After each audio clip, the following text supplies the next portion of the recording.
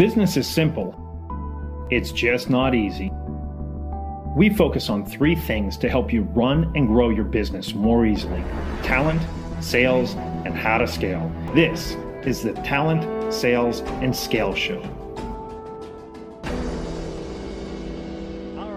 So, hey everyone, Brian Whittington with this episode of the Talent, Sales, and Scale Show. Boy, do we have a treat. So Jason Bay was on here a while back, and he always has this guy, Nick Cegelski, on his show. And I'm really diving down deeply into some wonderful tactics. He has his own 30 Minutes to President's Club podcast. So definitely check that out. There's a lot of great little segments, fast moving, hard hitting. He's, believe it or not, the head wrestling coach. So if you don't listen to him, he's going to kick your ass over at USC. He's a real estate investor, enterprise AE at ShorePoint Tech. He's a former co-founder, entrepreneur, done it all kind of thing. Just got done taking a walk with a fancy fan behind him. So check him out on YouTube here. So all of that said, welcome, Nick. Brian, thanks for having me on. I'm really excited for our conversation. Yeah, me too. So we're going to really dive down deeply into a lot of tactics here on sales development, sales in general. So one of the first questions I always like to ask is, Nick, why in the world should we listen to you? I mean, you're doing all these things. What makes you such a hot shot in sales? Well, if you're listening to this podcast, you likely have listened to other podcasts before. And if you're anything like me, you've probably been moderately unsatisfied with other podcast guests where they talk about things that sound really good, like you got to sell value or sit on the same side of the table as the customer, which sound great and are true, but they don't really tell you what to do. So my commitment to the listener is I'm going to talk about things that you as a salesperson can do, say, or write today when you get off the phone or get off listening to this on your phone and can make a difference in your life with the customer. Yeah. And I say this all the time, and I love that, Nick, right? So knowledge for knowledge sake is pointless. It's knowledge for application's sake. So what are you going to take and apply to this? And I think that's one of the things that Nick does a really nice job of, is not only giving you not only give you the idea, the theory, but then the tactics behind it and how you can absolutely execute. So let's start from the beginning, if you will. So I'm a new SDR, right? I'm brand new day one. How did you start this off? Because you were coming straight out of school. So give me a little sense. How did you get started? I mean, did you take this in school? Did you have some sales classes that you took? Walk me through just from that basics and then how you got to where you are today as an enterprise AE, which is where a lot of people are looking to go. Well, when I was in college, I started a company. I actually started with the guy that I run the 30 Minutes to President's Club podcast with. We started a company called Sup Now. We sold supplements like protein powder and fat burners and pre-workout out of vending machines. And so I actually sort of started my career as like a vending machine salesperson. I had started the company. And so I was door knocking at gyms trying to get them to allow me to put a vending machine in the lobby so I could sell tubs of protein. And so that business actually was somewhat successful when we started it off, but my co-founder and I didn't really know how to run a business. We were like 20 years old. And so we ended up exiting that. And actually my first job out of college, I worked at Aldi, the grocery store. I was a regional manager for Aldi. I did that for about a year. And then I realized that the thing that I liked best about the company that I started was the selling and the business development and actually having conversations with prospective customers. It's kind of like wrestling where you get punched in the face 12 times, but on the 13th attempt,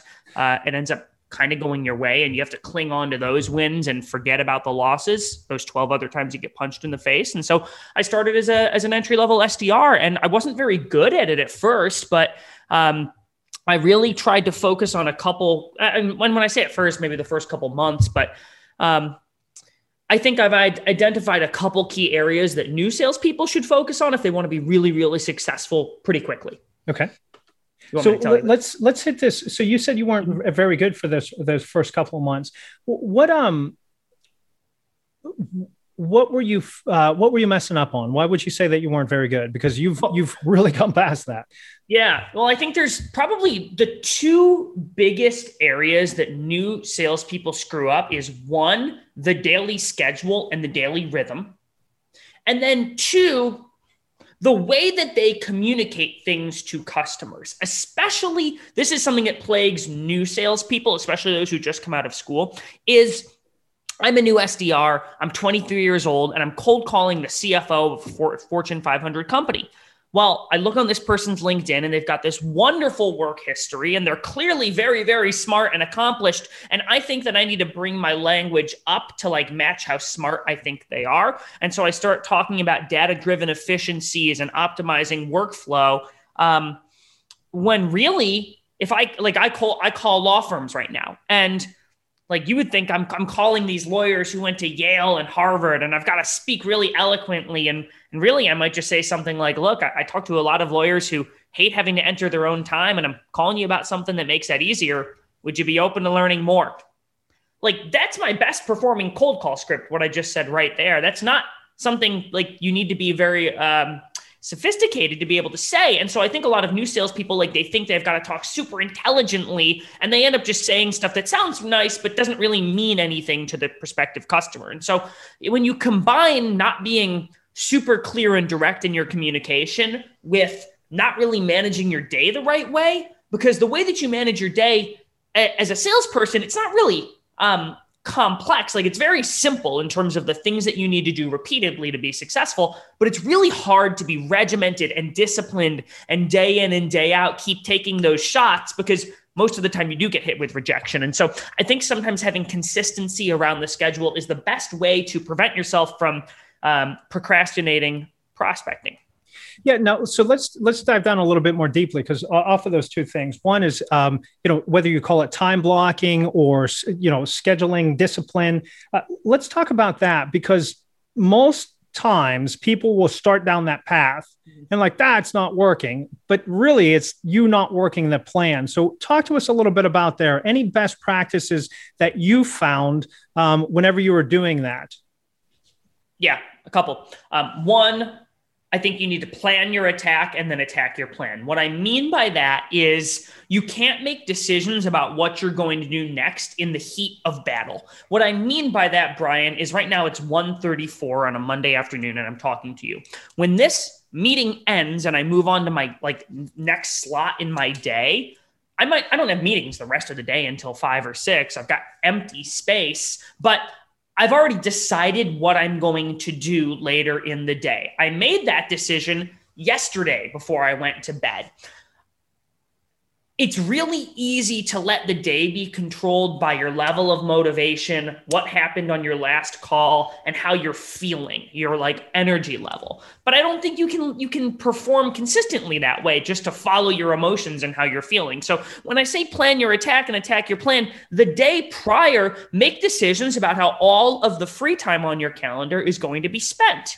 Because then you don't have to think anymore. Otherwise, you're just controlled by, that was a brutal call. Now I'm down on myself and I'm going to mope for 15 minutes. And well, let me check my email again. You can't live that way. When the calendar tells you what you need to do next, it becomes a lot easier. You just focus on executing and all your energy goes towards executing instead of strategizing, executing, and bouncing back and forth. Now, of course, you're going to have to pivot, but I think that's step one. Yeah. So let's talk about, all right, so you're in your head. Right. So you have it time blocked. What are you telling yourself whenever you don't want to do it? You just had that bad time, or you just, it's admin stuff. You don't want to do that particular task, but you need to do it. So what are you talking about in your head to get past that?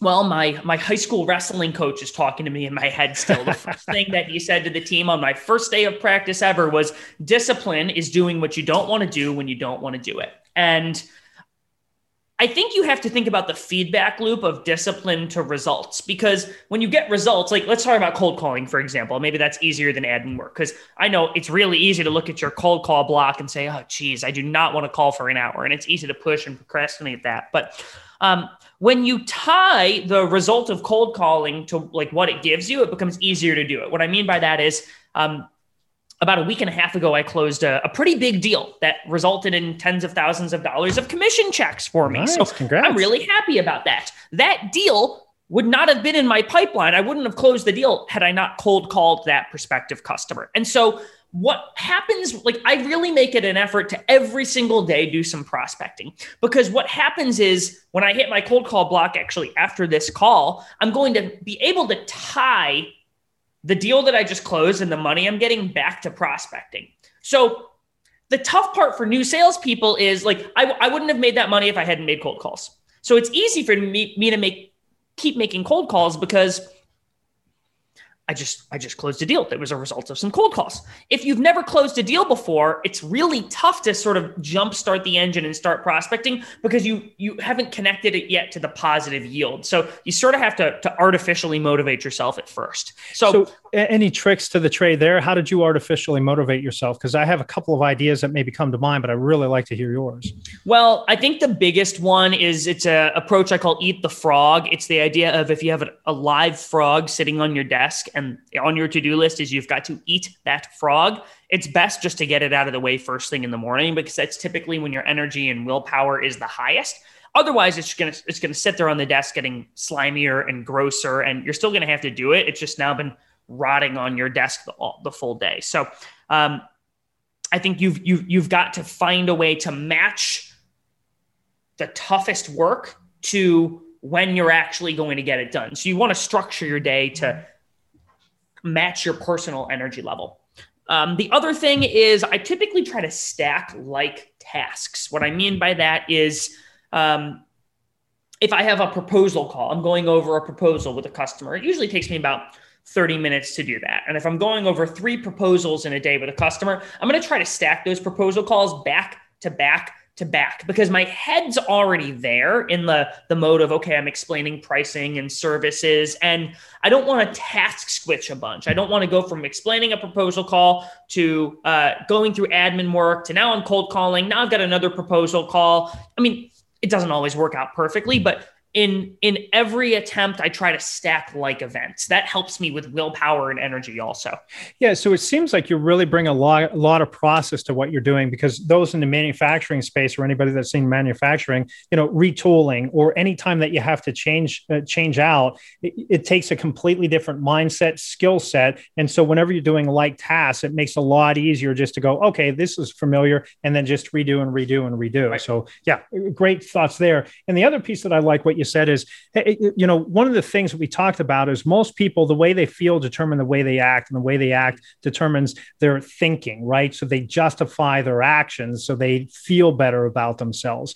And what you've said here, from my understanding correct, is you think right, act right, feel right. I think about what I need to do. I act intentionally to get it done. And that way I start to feel pretty darn good about the results that I'm getting. So is that a good summation of kind of what you're laying out there? Yeah. And then it's easy to stay committed to it once you actually start seeing results. If you're creating a schedule and you're staying committed to that schedule and you're making a lot of money and closing a lot of deals and you're at the top of the leaderboard, well, it's not so hard anymore to stick to that rigor and discipline because you're seeing the impact of it. So that's a really key element of it. Correct. Because if your thinking isn't where it wants to be, or your belief set isn't there, the only way that you're going to get to change that, and you can push back on this, but my belief is the only way that you're going to get your beliefs to change is if you act intentionally and you see different results. Because if you act intentionally and yet your results don't change, it negatively reinforces those beliefs. So like you're saying, you have to lay out those results. So whenever you're brand new in that SDR position, Nick, how did you tie the results? Were you always, you're coming at this, I'm guessing that you wrestled collegiately to be a head coach there. Did you always were you always goal oriented that you were able to go after it effectively, or was that learned over time? Can you talk to that a little bit? Yeah. Something that I learned from my wrestling coach also, he would always tell us focus on the process, not the product. And so as a new salesperson, I get, this sort of ties to what we talked about earlier. Like once you start getting the wins and the results, it's easy to keep doing the work. But like as a new salesperson, you've never experienced the wins. So you have nothing to really connect it to. And I think there, what you need to do is one, you want to find folks to model. So hopefully we've already talked about some best practices in terms of like setting up your day and stacking like events and eating the frog. But I think you want to try and copy schedules from that perspective. But I have been goal oriented, but I focus on doing the right things. What that process, not product quote means, like if you do everything right and you follow the best practice with most things, like the result should take care of itself. And I think like it's really easy when you get handed your new quota in the 2022 starts and you see your quota and it's bigger than it was last year to get like overwhelmed and scared. But really what you have to do is break it down and work backwards. And then if every single day you're committed to like I focus on the daily. It doesn't mean I don't pick my head up and say, okay, am I going in the right direction, like strategically long term? But I think it's really easy to get caught up in the massive goal as opposed to being really, really disciplined with the day in front of you, because that's the only day that you can control. So, I mean, I think the answer to your question is no. Like, I don't spend a lot of time like focusing on the big goal and where it needs to be. I have some strategic times throughout the year where I look at, all right, where do I want to be in the next quarter in a number of different pieces of my life? And then, like, I've been spending a lot of time recently really scrutinizing my daily schedule and all the things that I need to do to be successful in the different parts of my life. Because I have a lot going on. I've got this podcast that I'm running. I'm trying to create a lot of content for that. I've got sponsors. They're my customers that I have to take care of. And so there's work that I need to do related to that. I've got my W-2 job, which I want to be really successful at. And there's a lot of work there. And then I've got the real estate investments that I have. And so there's a lot of different pieces of my work life there. Forget about my personal life, my health and fitness, other hobbies that I want to take care of, the wrestling team that I coach. And so I'm really focusing on what are the things that I need to do daily for each of those so that I can stick to a rigorous schedule and win at each of them. And that's also forcing me to make decisions about things that I need to cut out also. Correct. And so hear everything that Nick is doing. So you cannot complain that you're too busy, that there isn't enough time. Everybody has 24 hours a day, 7 days a week. It's what you do with that time. And the curious thing is the most successful people, however you define success, are typically also the busiest people. They just simply know how to execute in that time well, are really succinct in their messaging, really direct in what they do. And I think that's what, and you can tell me if you disagree with this, not, but it seems like, Nick, that whenever you reach out to somebody, it's less about what you say. And I think you just pointed it out. Hey, do you have a problem with X? We have a better way than that. It's how you convey that conviction and belief that comes across that I think most people pick up, not necessarily super slick sales tactics. It's confidence and conviction seems to be coming across by you. Yeah. I mean, one of the other things you mentioned a couple sentences ago was, okay, I've got a lot going on. It's what you do with the time that you have, in those 24 hours. I think it's also a lot about like, what don't you do in that time? Because I think there's this perception, like in the hustle culture mindset world, that you can like white knuckle your way to success. That like, if you don't have what you want, it means you need to be like putting more into your schedule and more on yourself. And you just need to work a little bit harder and you'll get there. And like, don't get me wrong, I'm a huge believer in hard work and discipline and dedication and sacrifice. But I also think in order to add more into your life, you have to subtract things. And I mean, a good example of this, I think too many salespeople spend too much time on email. I really try to limit my use of email, even with customers. I always bias myself to picking up the phone and calling them. So when I'm looking at my pipeline, if there's a customer where like I'm trying to figure out, all right, where are we right now? What do we need to do to progress this thing? I could like go through the email thread and I could, okay, you know what? They asked me about this 3 weeks ago and it got lost in the fray. Like I just pick up my phone and I rip out a bunch of dials through my pipeline and it takes me an hour. I end up having 7 conversations with the customers. Deals start moving forward. And I try to train my boss, my colleagues, my customers that it's the phone, man. I mean, because you get so much more done. There's so much more communicated using the phone than on email. So I've tried to cut out email as much as possible from that perspective. I shut off all my notifications on Teams and Slacks. I look at those, I batch check those twice a day. I look at them, I clear out the messages, and then I look at it at the end of the day also. And then I think you've got to find strategic places in your life where you can add time back also. During the pandemic, I started getting my groceries delivered as opposed to going to the grocery store. And it's more expensive. I pay a delivery fee and I pay a tip. And the only place near me is Whole Foods that delivers. So that's a lot more expensive than going to Trader Joe's. But if I look at how much my time is worth, I will gladly pay that, because in the hour that I save not going to the grocery store, that's more time that I can work on things that yield me a lot more money. So I do things like that. And then the other element to think about is if you're expecting that high a level of output out of yourself to be able to stick to the daily rigor and do all the big goals that I'm sure the listeners have, you've got to think about like what you're putting in also. And so I think focusing on like your diet and exercise and your sleep and taking care of your mental health and reflection. Like you can't be a machine and have an extremely high level of output unless you're being extremely disciplined with the way that you take care of yourself physically and mentally. Yep. So love that. So power of no, right? Because anything that you add, you likely have to subtract out. So that power of no, because you can only get so efficient throughout the day. And let's go back to, okay, Nick, I'm guessing you're human. I'm guessing you have a bad day. I'm guessing there's a time or two that you don't do all of this stuff, just so people don't think, holy crap, I can never do that. Mm-hmm. I screw up all the time. I probably screw up every single day. I mean, I would venture to say I am not compliant with the things that I'm talking about today 100% of 100% of days. But and that's a key point that I want people to get, because it's so easy to listen to these podcasts. It's so easy to listen to other people and like, oh my gosh, I can never do that. But neither can they, because everyone's human. However, are you consistently doing that time and time again? And when you mess up, do you fess up, or do you make excuses, tuck and roll back over? Or do you get back up and say, that sucked, admit it, and then move on? And my guess is you do that latter. Right. I mean, just like there's the 4 stages of competence. You know, you've got your incompetent, unconscious incompetence, all the way to unconscious competence. And the first step for most people is being cognizant of like, okay, how should I be behaving? And even if you're not 100% compliant with it, like, all right, the fact that you're making an effort, and if you get there 50% of the time, that's better than 0% of the time. So, yep. And then push it to 60 and then 70 as much as you possibly can, as long as you're progressing forward. Everyone's going to be at a different level.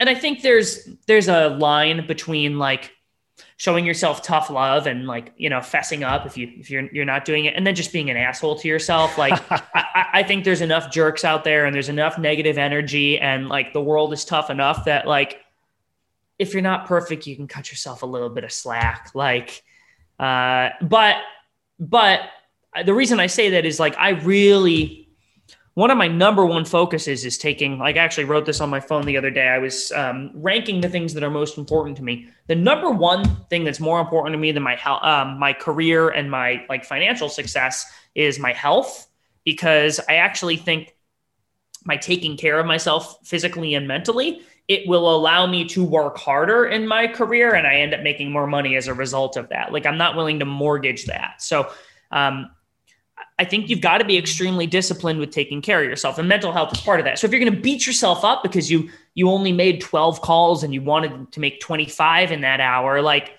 you've missed the entire point of this. Yeah. And wholly agree. Right. I forget the author, so forgive me, but it's something along the lines of what we say to ourselves. Right. And they talk about your negative self-talk is typically 80%. And oftentimes the way you talk to yourself, you would beat somebody else up if they spoke to you that way. So, and it's not helpful, right? You going into that woe is me type of mentality or beating yourself up does zero for you. So acknowledge it, acknowledge that you're human, figure out the plan to progress, and then move on. So I really Brian, think that's it's kind of funny on the topic of self-talk. When you and I came on, we were on the prep call and I said, oh, how's it going? You said, oh, I'm living the dream. I'm great. And I said, oh, you know, if you repeat a lie to yourself enough, you eventually start to believe it. And so the same applies actually to positive self-talk. Yeah. And I think this is really fascinating. Like, if you hate cold calling and you're scared of cold calling and like you always skip your call block and you're not making the calls you're supposed to, like if you actually just start lying to yourself and telling yourself, oh, I love cold calling. Cold calling is my favorite part of the job. I feel confident in my cold calls. I'm excited to make cold calls. If you tell yourself that enough, your brain actually starts to believe it. So you can trick your brain by repeating the lie, by giving yourself positive self-talk so much that you actually start to tilt in that direction. Like I shouldn't say this, but like, I don't really like cold calling all that much. It's really hard. I don't like being rejected, but I've been on so many dang podcasts talking about cold calling and how good it is for me and how good it is for salespeople. Like, when it's time to make the cold calls, my brain is just so calibrated. And like, well, I guess I kind of like to do this. And I think I'm good at it because people ask me about it on podcasts. So that's a really, like, I think that's a tactical thing people can go do. Like, go lie to yourself about something you want to improve and your brain will start to believe it and then live it. Yeah, it's really working on that subconscious, because the subconscious doesn't know if it's happening for real or not. Right. And if you're going to lie to yourself anyway, why not lie to yourself in a positive way? There you go. Yeah, I love it. Well, okay, so we talked a lot about the how-tos, right? So we get into this. We want our daily rhythm. We want to get that schedule down. We want to batch this out. Really strong ideas there. We also want to work with how we communicating in a very direct manner. Now, and you also talked about finding modeling. So can you touch on that? And then we're going to go into some how-tos, like the progression from, okay, now I'm prospecting, the how-tos there. But before we move on to that, the modeling piece, let's at least touch on that. How do you suggest people go out and find models? I would go onto LinkedIn. I would search your profession. I would go follow a couple people and I would walk away. Like, that's all I would do. I mean, there's so much podcasts and books, and there's probably a salesperson at your company who's doing better than you. Your boss can probably point you in that direction. The whole idea is, like, I think when we think of finding folks to model after, too many folks aim for perfection and they want to find somebody who's like 100% at 100% of what they do. And like, you're never going to find that. And so I think the act of even seeking out someone to model and try to follow their schedule or do the things that they do, you're going to be more successful than if you were just shooting from the hip. So, I mean, if you really want, what I did was there was a SDR that sat next to me at my first job. And I said, hey man, you're doing better than me. Can I look at your calendar? What are you sending in your emails? What do you say when you pick up the phone? And that person wasn't right about a lot of things, but they were better than I was. And so, I don't know, step one, buy a coffee for someone smarter than you and say, what should I do? When you ask for advice, most people, they love to be helpful. Most people love to be asked for advice because you make them feel really important and they're willing to help. So I don't know, don't just like sit there on an island and suffer. Ask someone better than you, hey, if I could do two things differently, what would you suggest I do? Yeah. And then one thing I also really lean on a lot when I'm asking for help, I always say, and look, I'm looking for my performance to be improved, not approved, because oftentimes when we ask for help, folks don't want to hurt our feelings. And I just want to get better. You're not going to hurt my feelings. I have to, but like emotionally, you might say something and it hurts, but I have to remind myself, no. Like, I'm asking this because I want to get better, not just to like hear what I'm doing is right. Yeah. So, and whenever somebody gives you that feedback, thank them. Right. Do not justify. Do not explain why you're doing it. Hey, thanks. It's an interesting way of looking at it. Let me consider that. And don't justify what you're doing, because that's a good way not to get a role model to help you out. Right. So got it. All right. So now we've done that. We're set up. We're modeling. We're doing some things. We're getting some best practices. We're following some really sharp folks like Nick on LinkedIn, checking out that content. Now I'm doing the work. So walk me through, how did you get from that starting out? I wasn't terribly good. Like, did you jump right into the complexity of, I'm using sequencers and videos and like super complicated scripting? Or walk me through how you went from where you were or where you were to the simplicity that you use today. Well, I stayed in that first SDR job for probably 9 months, and then I ended up getting an AE job and actually a pretty complex sale. And so a lot of the stuff that I do now came as a necessity of like the sale, like a lot of the video stuff that I do. In that complex sale, which is really like my first AE job, is really where I think I emerged as a really great salesperson. Step one, again, I'm going to go back to this idea of the feedback loop, but sort of from a different perspective.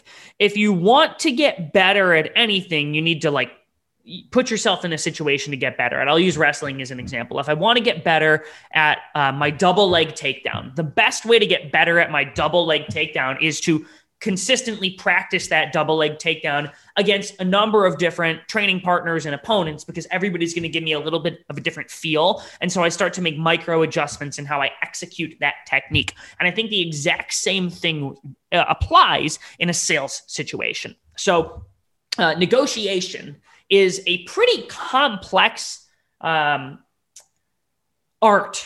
And there's no like one, like there's not a right, there's principles of negotiation, don't get me wrong, but like the way that I might negotiate with, or you might say against you, Brian, is going to be different than if I'm in a negotiation with a different person versus with a different person. So every negotiation situation is a little bit different, but if you want to become a great negotiator, you have to consistently put yourself in that position. Well, The only way I'm going to put myself in a position of negotiating again and again and again and again and again is if I have a really full pipeline. Because like, you know, I hear people say, oh, don't practice on your prospects. You should practice, like save practice for practice and, you know, prospects, you do your best stuff. But I don't know if I really believe that because my calendar is back to back to back to back to back. And I'm not shooting from the hip so much and trying weird stuff. I'm like, so, okay, to answer your question, the way that you get really good really fast as a salesperson is you put your foot on the gas as hard as possible right away. And so what I did in this new job was I had just come from an SDR job, and I guess I didn't know as an AE that you were going to like get inbound leads and other SDRs would give me stuff. So, I mean, I was assaulting the phone. I mean, I was making probably 50 or so. I didn't have a sequencer or anything then. I've never used any of those tools, but that's not a me thing. It's the companies I worked for thing. I was cold calling like a maniac. And so I started setting meetings and demos and calls. And I think part of the reason I got good fast was like, when you're in 12 demos a day, you're going to get pretty good at demoing pretty quickly, and you'll be able to iterate. And because the feedback loop is there, like I would learn something in a demo at 8 a.m. and I would apply that in a demo at 10 a.m. And so I hate to say this as like the advice to people, but it's like, you have to prospect like a maniac, especially in a new job, because the feedback loop's going to be so much faster. And yes, you'll probably lose deals that maybe you could have won if you had like been a little more seasoned and had ramped quicker, but like, those deals will come back or you'll find other deals. And like, I think the idea is you want to get to proficient as quickly as possible. And there is no other better way to do that than having a super full pipeline and having the pressure of, okay, I need to figure out, can our product do this? Can the solution do this? Than having a real customer asking you that, because that's the best way to light a fire under your butt is like having potential money, closed one deal, and now you've got to figure stuff out. Like that's how you ramp really quickly in my mind. Yeah. And the beauty about that is whenever you have a full pipeline, because you know that you know how to set appointments and that's going to give you insane amount of confidence. Because if you lose that deal, that sucks. But I have 17 others. And there is so much power in there because like, I don't know if you call it this way, but you set up like in the Sandler days, we called it an upfront contract, right? Mm-hmm. So I always said the strength of your upfront contract is directly proportional to how much prospecting you're doing. Because if you don't have any prospecting going on, you're not going to set a strong upfront contract. If you're not doing, if you don't have a ton of opportunities, you're not going to do strong pipeline management. If you're not doing strong pipeline management, or if you're going to do good negotiation, you better make sure that you have a lot of opportunities. And the crazy thing is, you start winning so many more deals because that confidence begets wins. At least that's what I've seen. I don't know if you'd agree with that though. Well, okay. So you talk about that upfront contract, right? One of the things that you'll say, and there's a variation, everybody says it probably differently, is like, look, if you ever feel like what I'm showing you isn't a very good fit, would you feel comfortable telling me?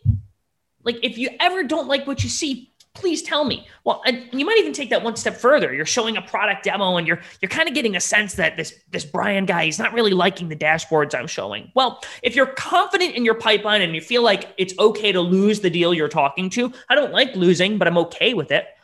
You might actually say, Brian, I'm kind of getting the sense that you're not really crazy about this dashboard thing that I'm showing you right now. Now, when I'm confident enough to say that to you, because my pipeline is full enough, one of two things happens. You're either going to say, no, Nick, sorry, I was actually on mute and I just need another cup of coffee. It's been a really crazy morning. All right, I'm focused now, right? So I've validated that actually, okay, you do kind of like this thing. You need some more caffeine. And I might send you a cup of coffee after that meeting also and really generate some goodwill. But the other alternative in that situation is you're not crazy about what I'm showing. And now that I've asked pretty politely, and there's not a lot of pressure there, I'm like, I'm getting the sense you don't really love this thing. You might say, yeah, Nick, I mean, I thought these dashboards were going to show me X. Well, there's a chance that maybe there's another set of dashboards that does show you X, and I'm just showing the wrong dang thing. Yeah. And so when you're confident in your pipeline and you're okay losing a deal and like really giving the customer and almost offering them a chance to say no, I love doing that all the time. If you offer them a chance, like, and then, you use the word why, like, look, Brian, there's a ton of other really great solutions and we're certainly not the biggest company you could come work with. I guess, why would you even work with a company of only 25 people? Well, the answer the customer gives you there actually tells you why they really like your thing. And you can use that, like you understand your positioning then. So I like offering the chance for the customer to opt out all the time because I'm no longer the pushy salesperson. And then I get stuff that's not real out of my pipeline. I'm only working stuff that's really, really, really real. And you get clarity in the communication. They respect you more. And even if they choose not to do business with you, they're going to put you in touch with people that will do business with you. And it also, you pointed out, if they wanted dashboard X or they wanted to show X, and I'm not showing them the right thing, well, now at least you have an opportunity to win it. Whereas if you got off the demo or if you got off the meeting and they had no idea, you're going to be in chase mode and you're going to go nowhere. So right. I absolutely love that. All right. So now you said something I was not anticipating you saying. You're not using sequencers or anything along those lines. So walk me through. I mean, what are some of those processes that you've taken to where you've homed in on your language so much that you're asking basically, hey, most people that I talk to, they get frustrated with this or hate doing that. I don't know. I think that we have a better way. Worth a discussion. I mean, that's pretty much that straightforward that you're asking. How did you get rid of all the crap down to that simplicity, especially whenever you don't have all the technology behind you?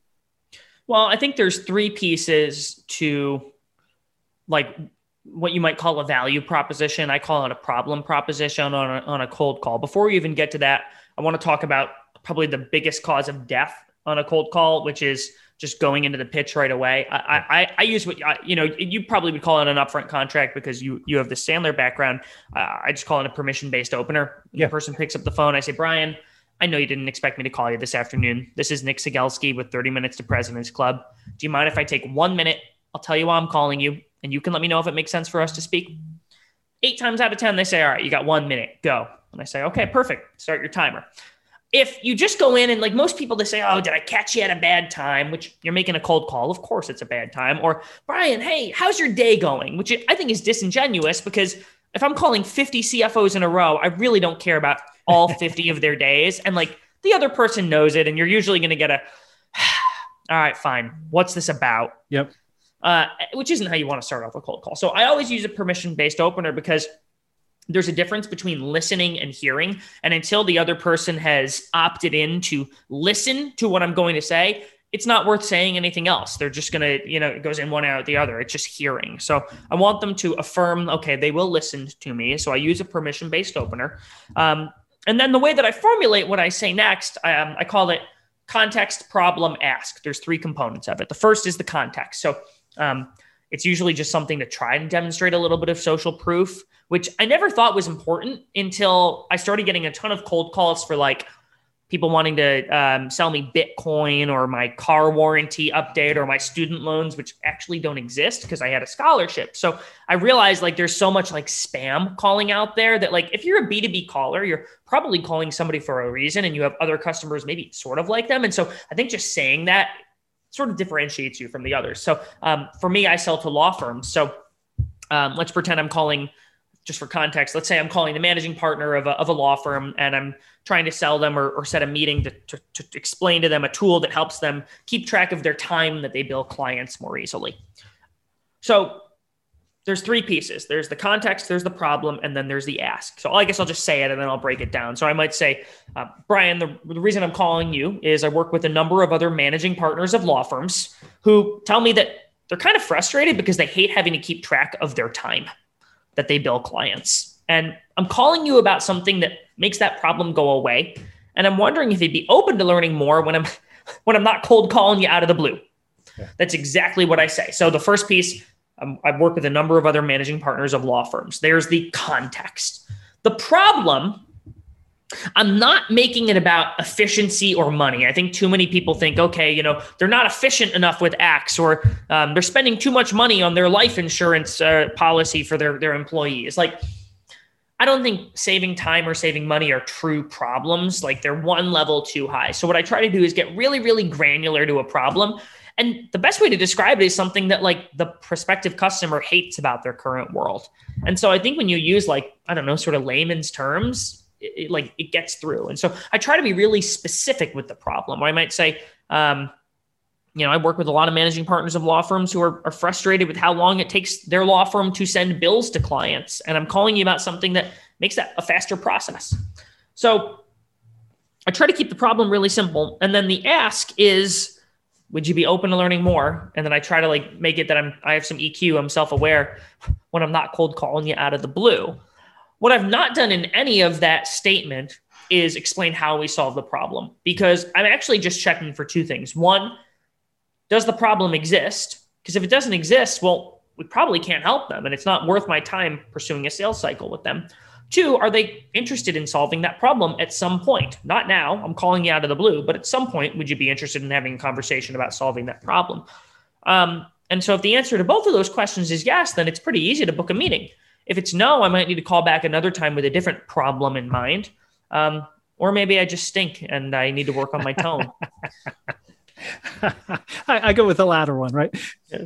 So no, okay. So you don't get anywhere.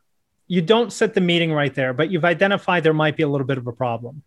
What's your follow-up sequence? And yeah, I'll ask that simple question there. What's your follow-up sequence for them? Well, it depends on why I didn't book the meeting right there. If they said, oh yeah, call me in 6 months, I'll say, sure, no problem. Is there something in particular that you had in mind in 6 months that made that a good time for me to call?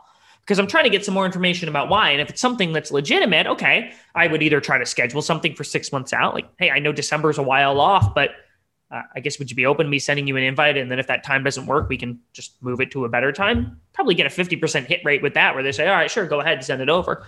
If it's just like, I'm too busy, or I don't have time to talk right now, or whatever reason, yeah, we're struggling, but I'm about to walk into a courtroom, I can't talk right now, beep. I don't know. I would just call them later. I call them later. I mean, in terms of my sequence, I don't use a sequencing tool, but I certainly have a contact strategy with folks where, and I keep track of all of it in Salesforce, which is a heck of a lot of fun. But, I try to be really call heavy because I don't know. I was a public relations major in college, and a big part of that was writing. And I had a couple professors I loved them. They were big sticklers on spelling and grammar and sentence structure. And so when I write, I want my writing to be really good. I'm sort of a perfectionist related to that. And there's so many more things you can communicate verbally. And so I can make 50 calls that are personalized and relevant and reactive to the person and what they're giving me in the time it would take me to send 10 probably pretty dang good emails. So I'm always going to opt for the phone. It's where I'm strong. I think you got to bias to your strengths. Yeah, I agree with that. And now, how do you, if they don't answer the phone, do you ever do a strictly email campaign, or do you just skip them? I still send emails. I probably have 4 or 5 emails that are my go-tos based on the type of law that the law firm practices and how big they are and maybe the incumbent program I would be replacing. So don't get me wrong. It's not like I'm not sending emails, but yeah, if somebody's not replying and I've reached out 12 times, I'm going to put a pause on them and go contact some other people, because even if they did reply after the 23rd time, I think about the 80-20 rule and the law of diminishing returns. And there's a lot of research out there that says, oh, well, it takes 47 attempts to get a prospect to reply. So don't give up, don't stop. And I'm well, yeah, but you also spent 47 activities to get a reply. And I might be better off going after other folks, because if someone is a good fit, I usually hear back after reply 2 or 3. So I think you have to, we talked about earlier, what don't you do? I'm not trying to